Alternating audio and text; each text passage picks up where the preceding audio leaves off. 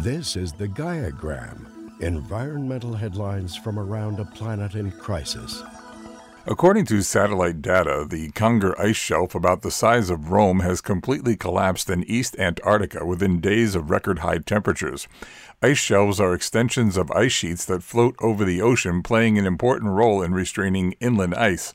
Without them, inland ice flows faster into the ocean, resulting in sea level rise.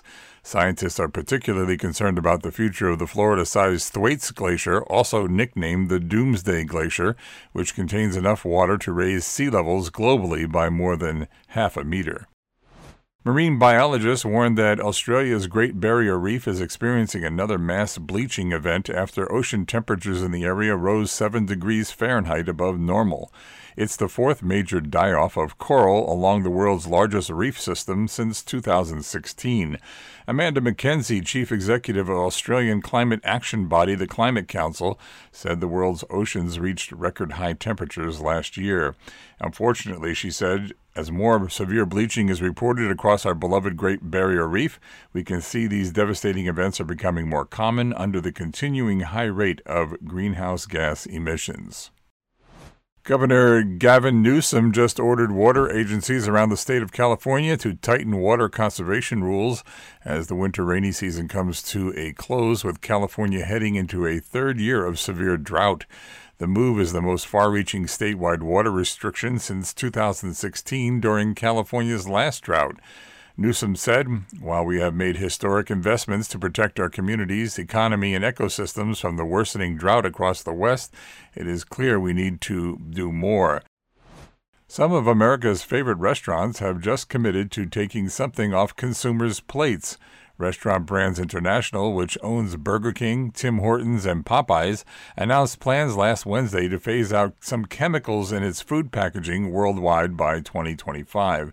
Chick-fil-A announced a similar commitment recently on Twitter to phase out these chemicals in packaging by the end of the summer.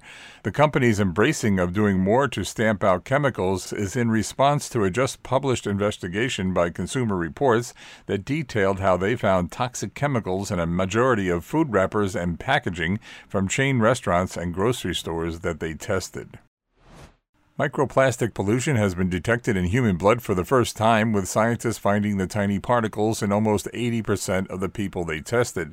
The discovery shows that the particles can travel around the body and may lodge in organs. The impact on health is yet unknown, but researchers are concerned microplastics may cause damage to human cells in the laboratory, and air pollution particles are already known to enter the body and cause millions of early deaths a year. Genetically modified male mosquitoes may soon be buzzing across areas of California in an experiment to stop the spread of invasive species in a warming climate.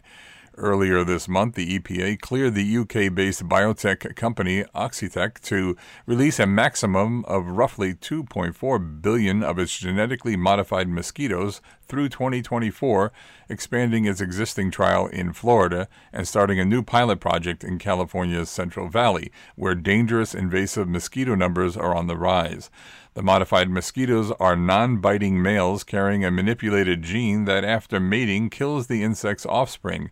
Experts emphasize this novel mosquito control, a form of biological control, comes with many advantages, but little risk. It also has the benefit of reducing use of pesticides, which have proved ineffective and kill many species indiscriminately. And finally, after 5 months of construction, the largest public sector solar system in Fresno County, California, is complete, and a contract is set for the next 20 years. The project's fixed rate actually protects the county's budget from utility rate hikes for the next 2 decades.